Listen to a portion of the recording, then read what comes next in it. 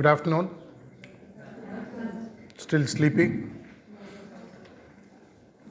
I read a WhatsApp forwards. If you are a believer of WhatsApp forwards, let me start with sharing something. One of the causes of cerebral strokes is listening to lectures just after lunch.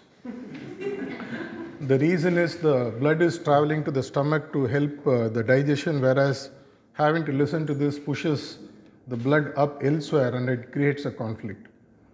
And it also sets the tone for the session that I'm going to talk to you about. But prior to that, let me share an emotional connect. The topic is quite close to me. Many of you, including those who know me, may not know that I lost my father almost 40 years ago when I had just gone out of college to a cerebral stroke. Those days, the care for this was close to zero. By the time even we realized it was a cerebral hemorrhage caused by heart attack, he had passed on. He was there in hospital for 15 days. From those days, this topic specifically is quite close. Also because many of my doctor friends, I have thousands of them thanks to my professional connect and also the spiritual connect. Many of them keep warning me that take care of your health, because having been born into a family having heart disorders, you are a prime candidate for this. For them, I keep talking about the book of, I don't know how many of you have read the book Biology of Belief. Any of you have? Who is the author? Nobody? Google it, it's worth reading, because there he extensively speaks about epigenetics. I don't know how many of you do that. In that, he keeps talking about how you can alter your own genes and DNA through the process of things which are not directly medical or physiological. Jokes apart, our Guruji, one of the Gurujis of our system, gave a very wonderful prognosis somewhere in 1950s. It's called as Babuji Maharaj or Sri Ramchandra. Way back when medicine was still in its prime, it was still sort of still shaping up. He said the root cause of heart attacks is a confused mind. It took me several years to really understand the meaning of this one single loaded statement. When I spoke to a lot of doctors, we all know, at least we all claim to know, that stress is one of the big reasons which leads to certain disorders internally, which might result in several outputs, including cerebral hemorrhage.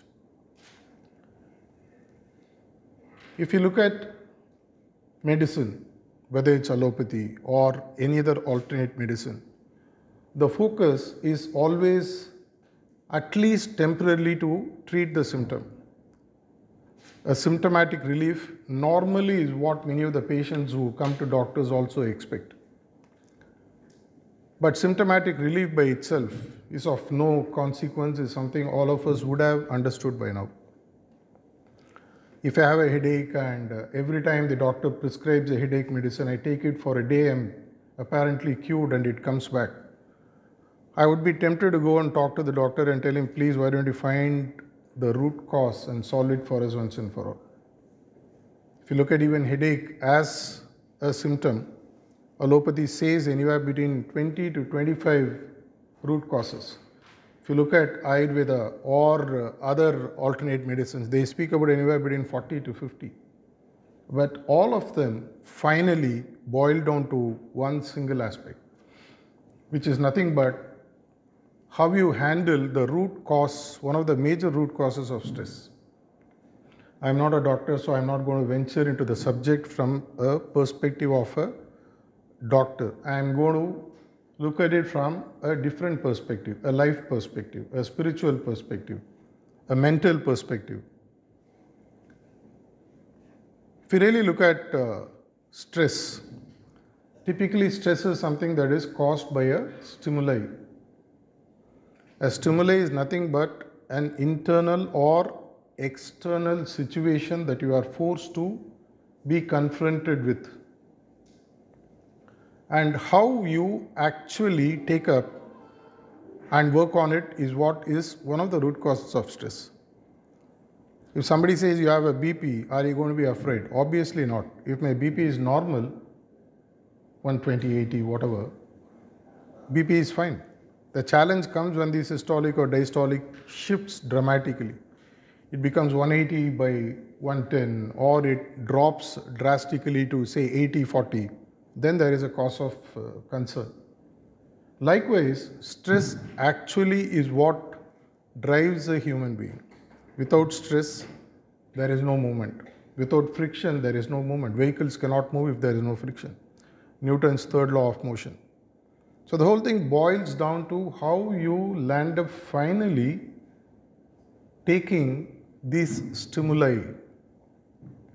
From a business management and leadership perspective, there are two ways in which typically people navigate through so-called stressful situations. Any of you have stress when you sleep? By any chance? Obviously no. Which means while sleeping, we know how to navigate stress. It's only when we are awake we don't know what to do. When it comes to a stimuli, there are two things that a human is known to do. The first thing, what we call as a low-hanging fruit or something easy to do, is what we call as we tend to react. React, if you look at the etymology of the word, is nothing but doing something again and again in the same way in which I have done in the past to the same situation. Which means I am playing out my life like a gramophone record. In Tamil there is a saying, Kirulu in the record. You put that pin on a gramophone record and the pin gets stuck in a groove, it will keep playing the same music or the same track or the same jarring note. Likewise, we are, fortunately or unfortunately, to a great extent conditioned to react, which means anything that happens, I pick up something from my memory, which has been embedded by the number of times I have either done myself or I have seen my elders or teachers or somebody from the society who have taught me when I was young on how to handle these stimuli. For example, somebody irritates me, I tend to get angry. Is anger a reaction, or is it something lower than that, or can there be something better than that? If you look at a behavioral perspective, we always share what is known as, to any situation which apparently stretches your stress hormones, what you need to do is what is called as your ability to respond. There is a huge reaction response gap all of us have. We all have, when it comes to situations specifically which are stressful, we have a fuse with almost no wire, which means, and boom, that's all. Somebody talks or says something, we instantly react. Something happens to me, I instantly react, which means nothing but I have become a rote, memory-based machine. I am no more a human being. The biggest difference between other species in this world, which runs into crows and humans, is what we call as the sixth sense. The sixth sense is nothing but your ability to discriminate. We are fundamentally Homo sapiens. Homo sapiens means we have the ability to think. What do you use the ability to think for? Use the ability to think for to discriminate, to distinguish. In Sanskrit, there is a beautiful word called Viveka. A person called Naren became Vivekananda because he was able to use the faculty of discrimination to distinguish between what is right and wrong and transcend that, through which he became Viveka, and he attained bliss, and hence his name became Vivekananda. Theory apart, when was the last time you actually responded? Think about it, you don't need to answer. Based on my exposure, I have met in my career spanning about 40 years, corporate, students, social, spiritual, close to about 5 million people. And I am not giving you an off the cuff number. I have personally either interacted with them in a seminar like this, or I have met them, I have spoken to them in some way. I would say that less than 1% of the people, sample population I have met, I would be able to qualify them as people who are able to respond. All of you understand the structure of the brain, obviously know how your primordial brain is wired. At the tip of the primordial brain is what we call as the amygdala, which sits there, which is nothing but your reactive brain, which tells you how to survive. It was needed 100,000, 200,000 years ago when we were the hunted. There were species which were larger than us, the dinosaurs or whatever you want to call it. We were the hunted. We were in minority. We were always being chased. So we needed a limbic reaction system which would help me to either stand up or run, and that became hardwired into a system which is nothing but your amygdala. I'm sure you would have heard about the word amygdala hijack. If you haven't, go back, Google it and find very interesting term. In fact, it is what actually helps you take decisions in life.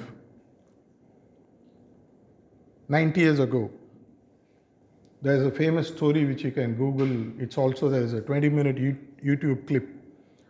A person had a strange accident in northern part of US, somewhere on the borders of Canada.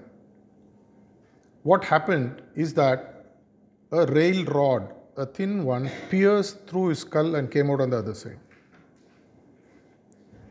He survived that scar. He went through a recuperation process. But later they found out, which is like 1 in a crore case in the world, that his amygdala had been cut off from the other part of the brain completely. If you keep a cup of coffee in front of him, he will not be able to drink, because drinking coffee is a decision you make. Turning left or turning right is a decision I make. Having lunch or skipping lunch is a decision I make. And the decision is based on choices, and choices is driven by emotions. And emotion is controlled by amygdala. This person, he lived on for almost 10-15 years. He became a social animal, to us at least. He wasn't able to take any decision, because without an iota of emotion being added as a catalyst to the choices that are in front of you, you can't decide. If I ask you to get up, you will not be able to get up if your amygdala doesn't work. But if amygdala is the only thing that works, there is no big difference between you and any other animal in this world. All the animals or species which have only up to the axis of fifth brain or the 5 senses working, what they do is nothing but take reactionary decisions, spur of the moment as they call, and based on which they either attack or they run away. The fight or flight, when a limbic system responds based on the blood flow, based on the reaction of the amygdala, if the blood flows to your legs, it is an automatic signal through the spine to the brain that you are in a dangerous situation, you run. If my amygdala triggers through the spine blood to my arms, it shows that I have the power to overturn what I am facing, and I fight with the person. This is the basic fight and flight concept. Stress has a huge connection between amygdala and how you regulate your thoughts and how you control the root of emotions, which is your feelings. Science has proved that while emotions arise from amygdala, feelings, which is the cause of emotion, rises from the heart. If you keep on handling only the smoke, if you don't handle the fire, it can only leave a lot of smoke burns in your face. So when I go back to the quotation that one of our gurus gave, Babaji Maharaj, he mentioned about a confused mind is one of the root causes of heart attacks. And when a heart attack happens, it can have impact on several organs, including your brain. Depends on where the vessels burst, right? So what is the antidote or the long-term solution to this issue of a confused mind? First is your ability to respond. If you keep reacting based on a very poor, outdated, legacy-based reaction system, you will continue to pile up only stressful situations, because the blood flow is not happening to the brain. The blood is either flowing to my legs or the blood is flowing to my arms, which was needed 100,000, 200,000 years ago when we were the hunted. Today, we don't have a situation where in this third floor building, a lion is going to walk in and attack you. Yet, if you hear the roar of a lion just near your ears right now, what will you do? In all probability, you'll get up and run. So what happens is your logical brain has stopped working temporarily. You all understand that the blood flow at any point of time works only at a specific location, because that's how our brain is wired. When the blood flows into your amygdala and you tend to react, the logical brain, where the blood has to cross and move to the left side for it to trigger a logical response, works much later. That's why we all have multiple personality disorders inbuilt. If I shout at someone today, because of the reactive nature of the person inside me, after 15 minutes, when my blood flow slows down and moves back to the other areas, my logical brain will take over, and then I'll come and tell you, I'm sorry I shouted at you because. This is what the global marketers are continuously working upon, what is known as impulse buying. They want you to connect your emotions and take a decision, because the moment you start thinking, you may not buy that. We all know that any movie that releases today will come to your OTT 10, 15, 20, 30 days from now. Yet, what makes you to go and watch it today? The emotional need that we all have. The logical need is very clear. 30 days from now, I can watch the same with the same home theater in my home at my own comfort, yet I tend to go to the theater. It's because of our reactive nature. Everybody is going. In behavioral science, we call it as FOMO, fear of missing out. We do many other things because somebody thinks, oh, you didn't see this movie? Oh, you didn't go to this mall? Oh, you didn't buy this? Oh, come on. Then what am I doing? It becomes a peer pressure. It becomes a survival question. Suddenly I'm thinking, oh my God, if I'm not doing, I'm going to be thought of as someone who's not fit to be there. FOMO takes over, fear of missing out. Oh, I have a girlfriend, you don't have. Oh, I have a boyfriend, you don't have. I have the latest iPhone 14, you don't have. It triggers. It becomes reactive. And when I finish reacting, my logical brain takes over. And the logical brain tells you why what he did using your amygdala was right. Because functionally you are a single human being. But you have multiple personality disorders. All of us have. Nobody can be zero reactive. Neither am I, nor can anyone be. But the lesser you react, the bigger your response is. And this is what techniques like meditation teaches you. Behavioral science tells you very clearly, if you want to stop reacting, between the stimuli and your reaction, introduce a pause. Why a pause? That's why they say when you get really angry, if you put your hand here, you will feel even vibration. In Tamil they say, Munji jivvunu irukku appadina. You become so angry that you can see blood flowing in your face. That's when blood is being pumped up, which tells you you are in a survival mode. Please either react, either run or hit. If I introduce a pause, what happens is the blood flow slows down. That's why even in communication, in decision making, In anything you do, learn to introduce a pause. And this pause is your fuse wire's length.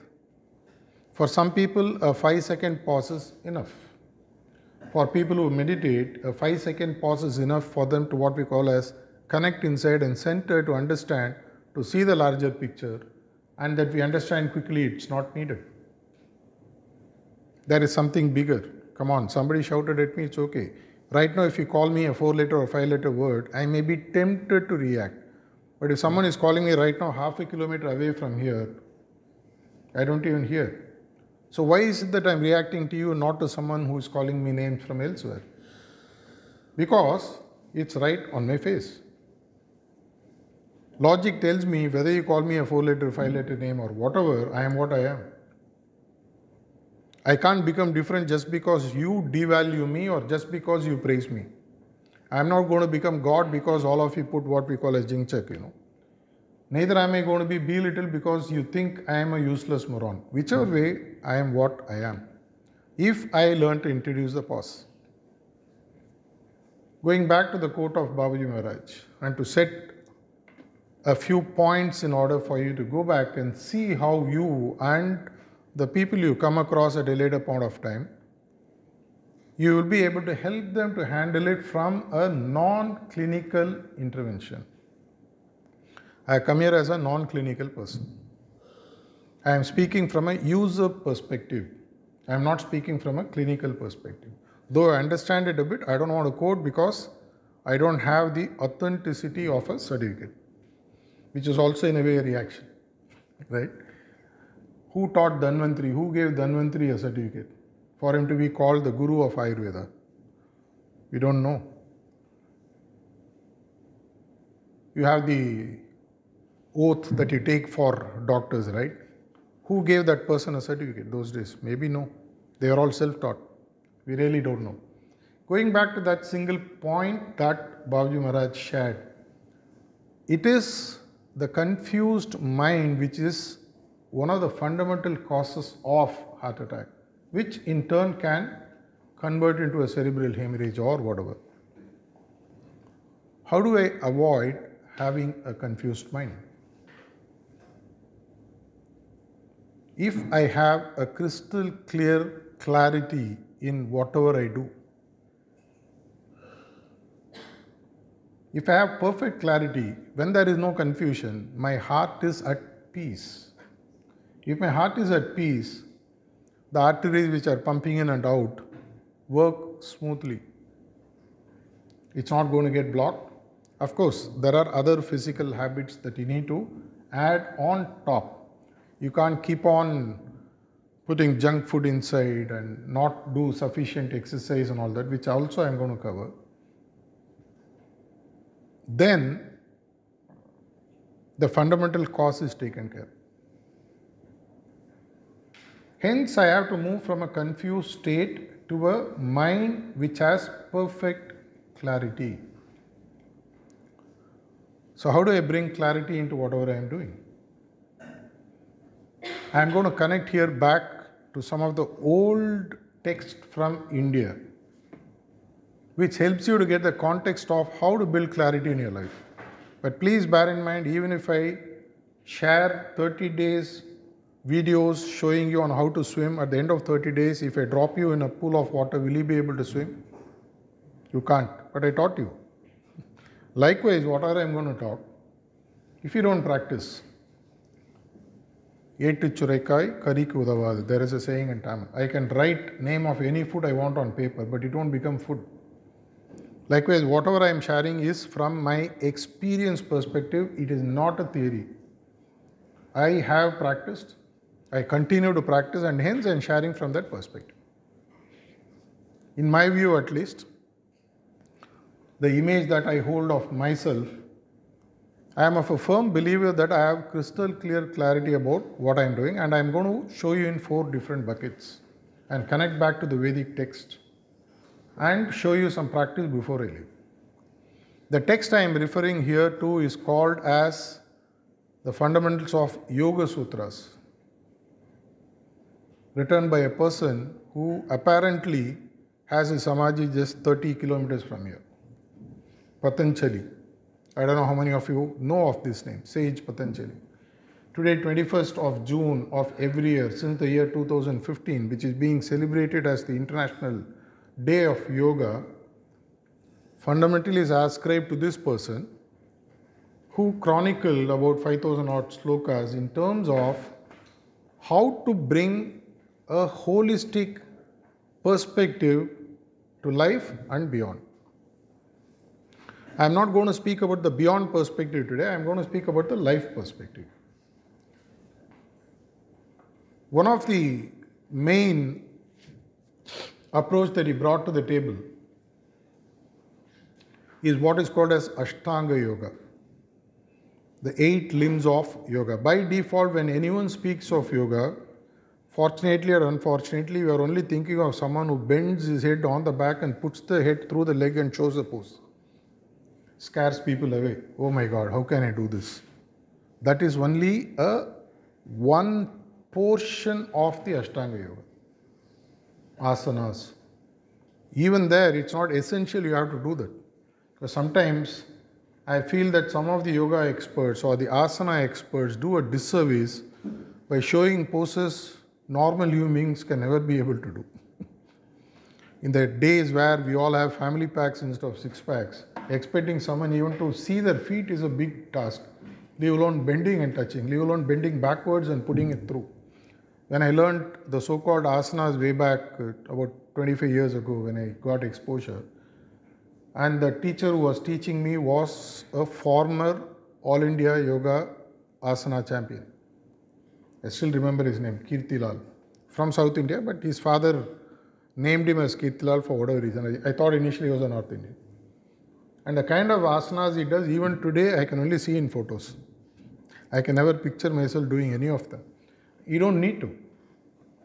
But what this person proposed or propagated 5,000 to 6,000 years ago, potentially, as Ashtanga Yoga, brings that clarity, and those 4 buckets of clarity is what I want to share with you. And if this clarity you are able to practice and get a little bit of grip or mastery over this, you are no more a candidate of surely any heart-related issues leading to cerebral hemorrhage. Of course, if you have a fall, there are so many other causes. It can still happen. He bucketed all these into 8 angas or 8 steps or 8 limbs as he called. And that's where the whole thing comes down to the 4 buckets I want to share. The first one he speaks about is the clarity of living.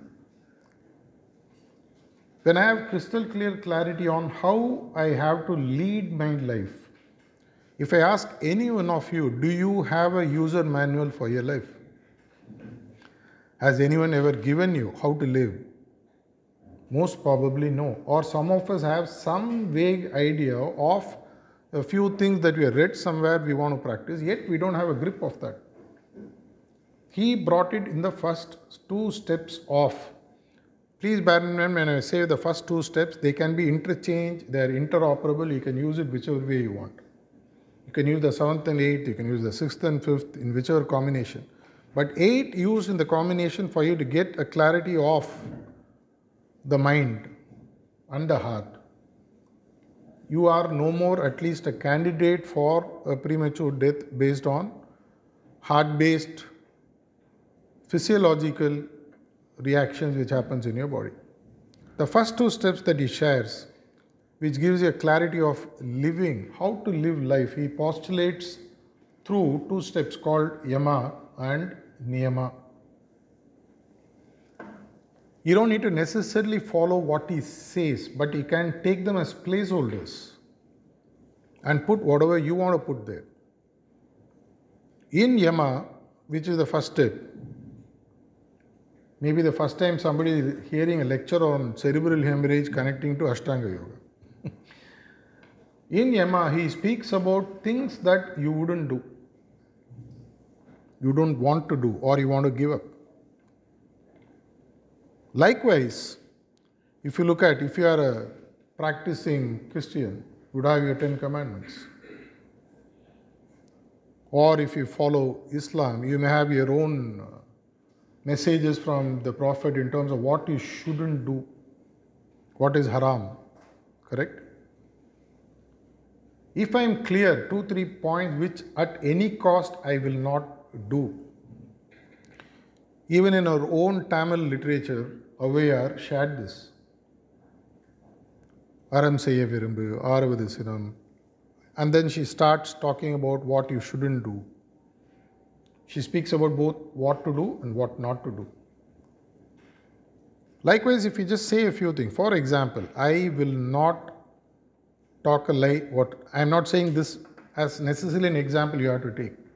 But these things are non-negotiable. At any cost, I will not do this. Because the biggest reason for a confused mind is the conflict that you have between the mind and the heart. Your heart tells you this is wrong. The mind says, why don't you do it? Just give it a flip. And there is a conflict. The word conflict etymologically is when your mind and heart are torn apart in two directions. There is an internal conflict when my heart says something, my mind says something, which means I feel and my feeling says this is not right, but my mind says everybody is doing, no, jump in. It's okay, fine, no issues. The heart says, no, this is not correct. And then there is a conflict. When there is a conflict, your mind is confused. And this conflict can be avoided when you very clearly define, these are the things at any cost I shall not do. Covet not thy neighbor's asset. Part of the 10 Commandments of Christianity, right? If I define 2-3 things, these are the things I will not do at any cost, and I stick to that. How do we stick? We'll come to that aspect as we go along. And then he speaks about niyama, which is the second step, progressive step. Things I shall do at any cost. First is I shall not do, second is I shall do. These are the things I shall stick to at any cost. These are my value systems. In corporate life, we speak about mission statements, we speak about DNA of an organization, we speak about values of an organization. Values are nothing but don'ts and do's. If I have a clarity on how to lead my life, for example, if I find a bundle of currency notes and it's about say 10 lakhs, what would I do with it? That defines your value. Whatever you do, it's still right. If nobody watches you, that's why they say, characters is what you are in the dark. If I switch off the room and I leave a few latest iPhones and say, whatever you can do, I go out and come back after half an hour and nobody is going to see you, what will you do?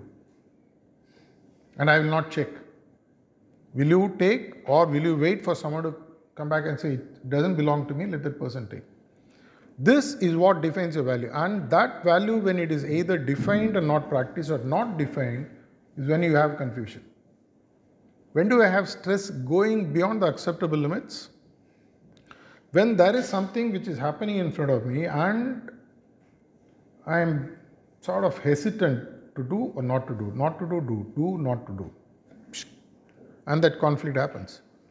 If my value systems are clear, both on the don'ts and do's front, according to what Patanjali says, the yama and niyama, my first bucket in terms of clarity of living is crystal clear. The next is taking into action. One of the POA, as I call, plan of action, at the end of this session, a lot of speakers have already given you insights.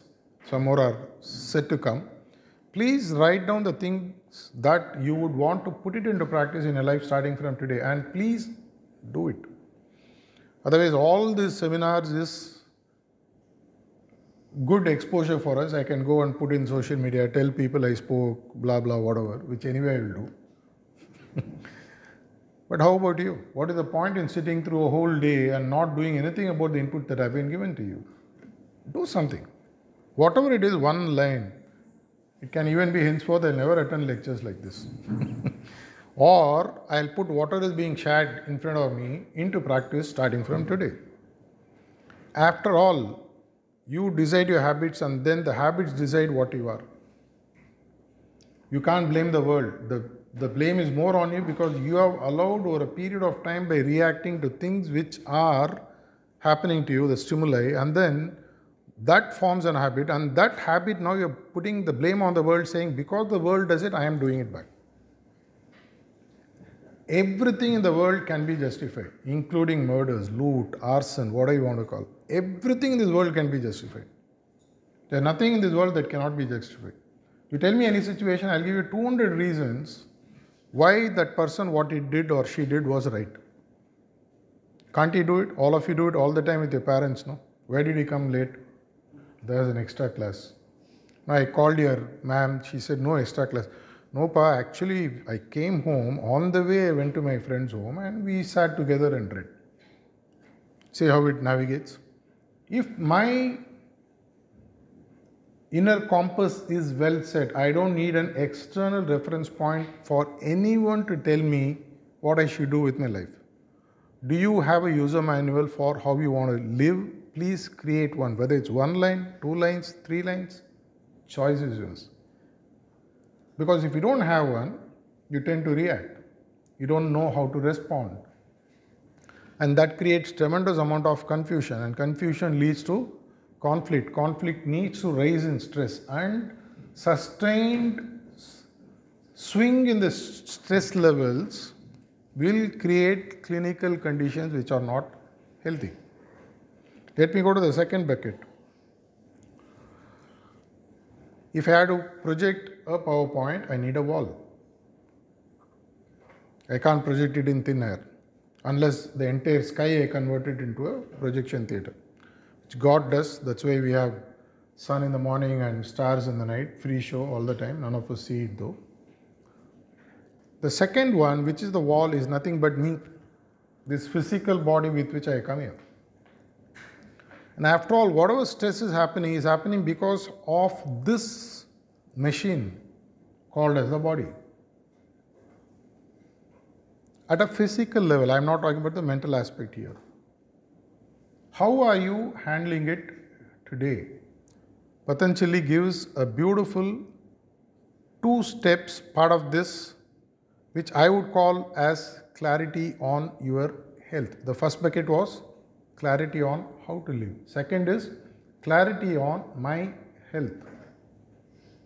Every doctor would tell you these are the basic parameters which tells you whether you're healthy or not, based on whether they practice allopathy or Ayurveda or whatever. They'll tell you, okay, these parameters are fine, your health is fine.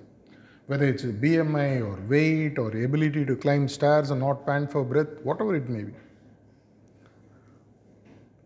He buckets them into 2, and one of them became internationally famous thanks to 21st June, which became International Yoga Day. So he speaks about clarity of health in 2 aspects. The first is asanas. Asanas are the way in which you do whatever is needed to ensure that the physical aspect of your health does not interfere with your mental and other functions which will allow you to carry on with your life. There is one asana that you have to learn to do to balance this. It's very simple. Do Surya Namaskar 50 times a day. I do about 25 times a day because I have other things with which I mix. Because each Surya Namaskaram has about 12 asanas inbuilt. If you are already doing good and fine. This is something that you can even learn from YouTube. Better learn from an instructor. In some other places even we teach. Asana predominantly helps you to bring a balance within your body, outside of your body. The fundamental purpose of asana is to bring balance in your body. Not when you stand, not that you will swing or swagger. If you are a doctor, clinically you will know that if I cut your body and fold it together, they will not match. There will always be a discrepancy between the left and right side. This is a clinically proven fact, you can check. As I told you in the beginning, there are thousands of doctors whom I know personally who are either my clients or I'm not their client yet. They are my clients or friends, or I know them socially. They all very clearly say the body is not in perfect harmony. When you fold, it will not fold fully properly. There will be a mismatch. Asanas allows you to bring a beautiful balance inside your body and in alignment with the external world. Doesn't take too long. If you want to replace this with any other healthy habits, please choose so. I am only giving it because it's connected to the Patanjali's Yoga Sutras from which I am talking.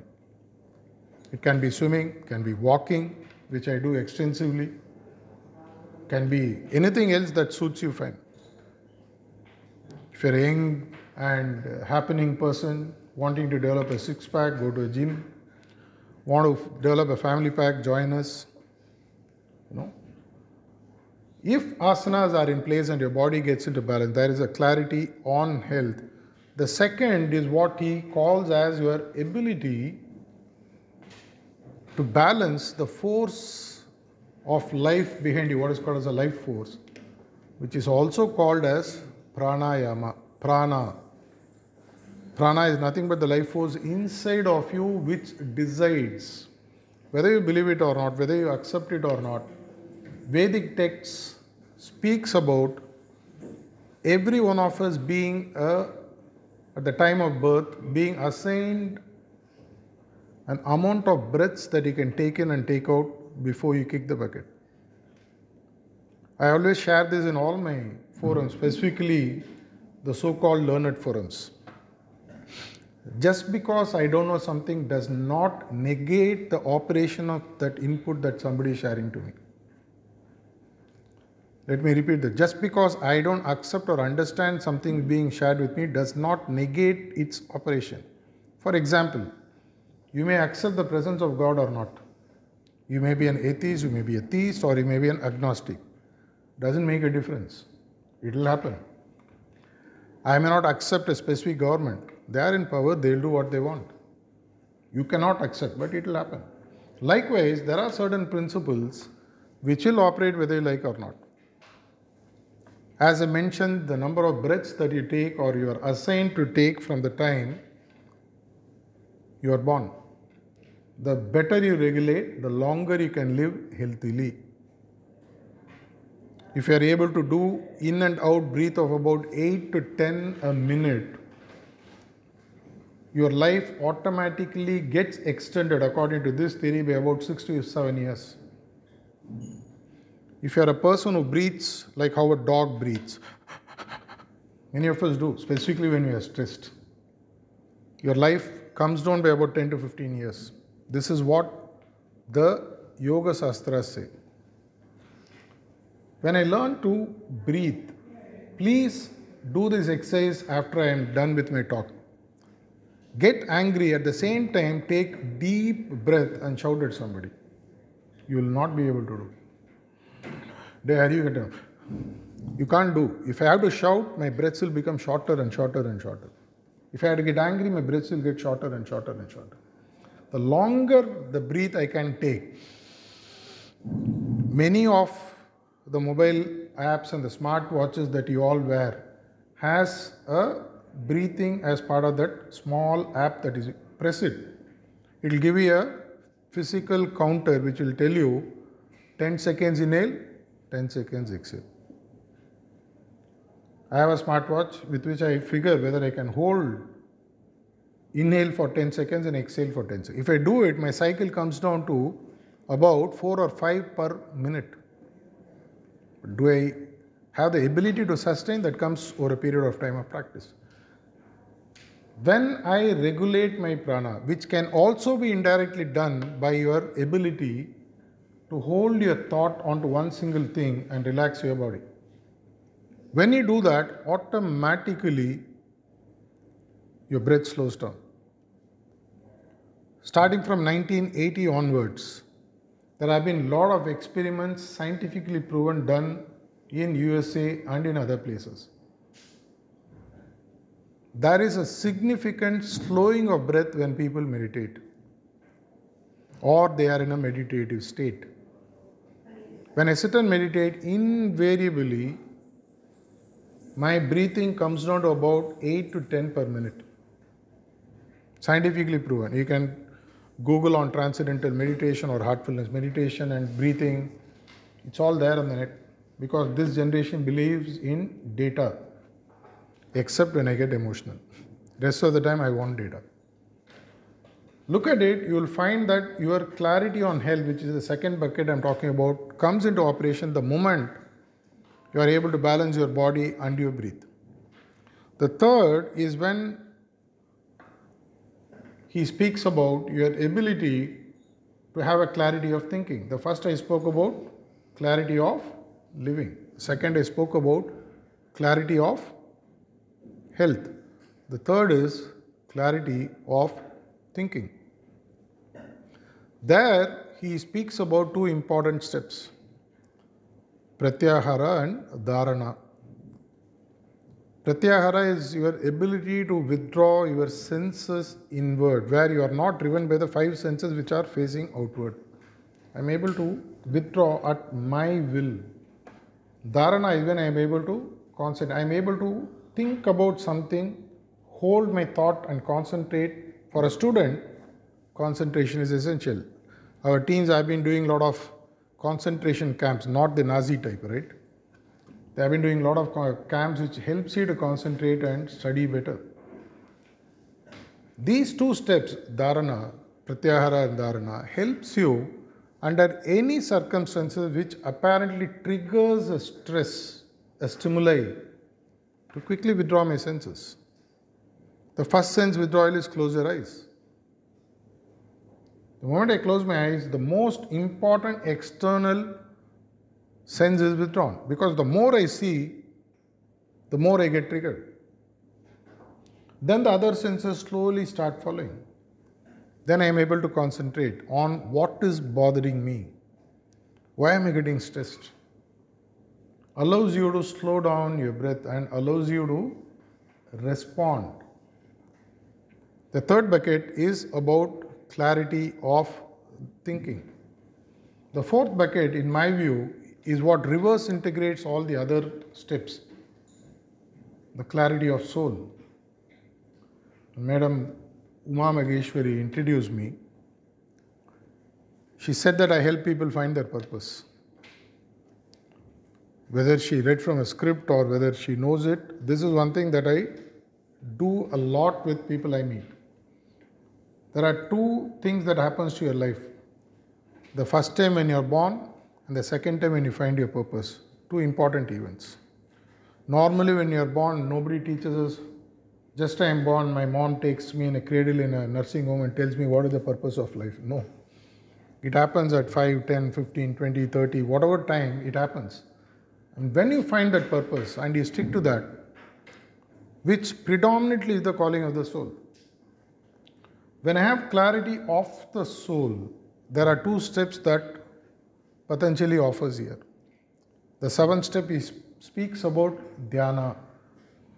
Dhyana is also loosely translated in English as meditation. If you look at the Sanskrit word, the word dhyana has more than 20 to 25 meanings. One of the meaning is your ability to transcend the mind and take control of the mind. People always ask me, how can I transcend the mind and take control of the mind? When you are young and when you had coal or something which has touched your hand, what will you clean it with? Kerosene or petrol. Both are fossil fuel. Likewise, my mind, to be regulated, I need to use the mind to regulate and transcend it. When I do that, as what Lord Krishna has said in Gita, you move from a person who is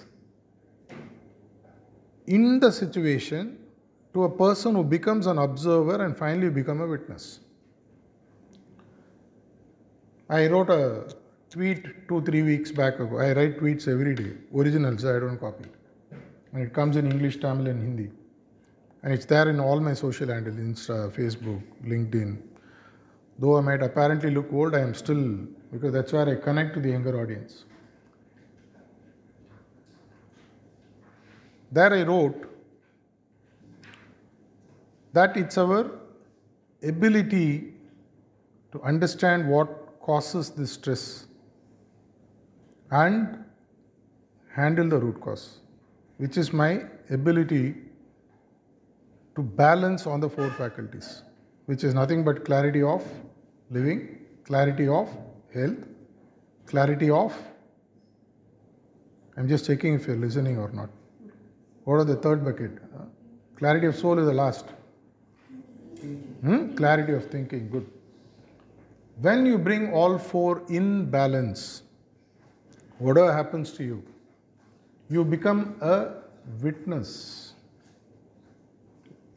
It's quite easy to say, difficult to practice. Everything that happens to somebody else is fun and news to me till it happens to me was the exact word I wrote in that tweet. When I watch it on TV, oh, somebody died in country, 30 people died. Oh, somebody, I can philosophize about it. Right now, I get hurt in my leg. That becomes a headline for me. Everything is news and fun as long as it happens to others. The moment it happens to me is when it determines whether I can respond or not. And when I understand that last bucket, through the process of dhyana and the last step, which is called samadhi, samadhi is not what we think the final resting place, it's our ability to bring two extremes into a balance. The beginning and the end, if I'm able to fuse it and bring it together and find a balance. Samadhi, which means at the time of creation, apparently before the Big Bang or whatever theory of creation that you believe in, whatever existed at the time was supposed to be a perfect balance. That perfect balance, if I'm able to bring in, I can watch anything as if the whole thing is crystal clear and I am able to find the purpose that, okay, Charji Maharaj, our third guru in the system, gave a beautiful quotation when he said, this too shall pass. Today, right now, if you get angry, the same date, 13th of May, 2022, what were you angry about? What were you emotional about? What were you upset about? I don't know. But when that happened at that day, on that day, it took me by storm. If I am able to bring these four into balance, these four faculties into balance, clarity of living through yama and niyama, clarity of health, which is what I am, my body is, till this soul or life force leaves me and goes, through asana and pranayama, the clarity of thinking through pratyahara and dharana, and the clarity of the soul through the process of dhyana and attaining a state of samadhi where anything that happens to me, I can see it from a state of balance as a witness.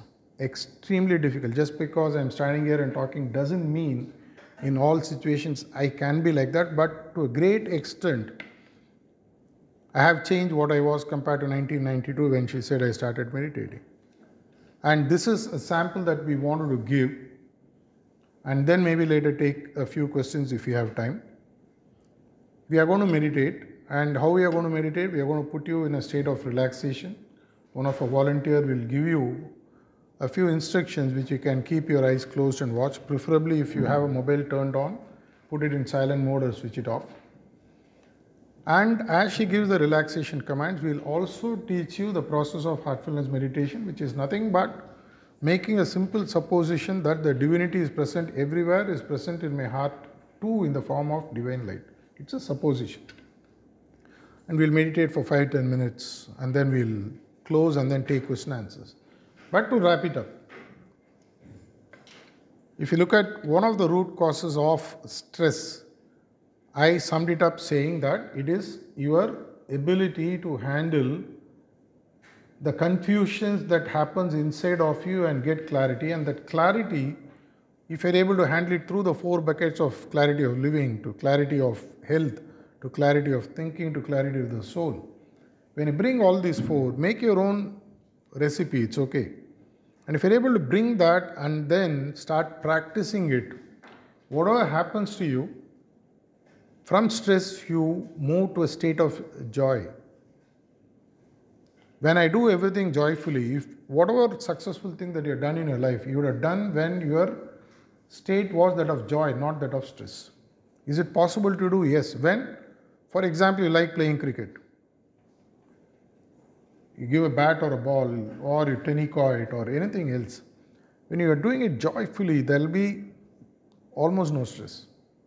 So the key secret is to convert anything stressful through the process of clarity into something that you would look forward to doing. For many people, standing and talking in front of an audience without a PPT, without preparation, can be extremely stressful. For me, it's joyful. I derive a kick out of it. I derive pleasure. I derive satisfaction. I derive a great sense of driving purpose. Because I found it long ago, one of the purpose for me is to help people to transform through whatever I know, right or wrong. I am not a preacher, I am a practitioner. Whatever I've shared are insights based on my personal experience. I'll put a stop here. We'll move into a state of relaxation and a state of meditation for 5-10 minutes. I think we still have about 10 minutes left. We'll manage to close within that. And then, if you still have time, I'll take question answers or we can meet later. Thanks a lot for Shastra University for arranging this wonderful session and giving a non-clinical person a platform to come and share certain insights with you. If you found them useful, I am not going to say like it, comment, share. Please go and put it into practice. Thank you.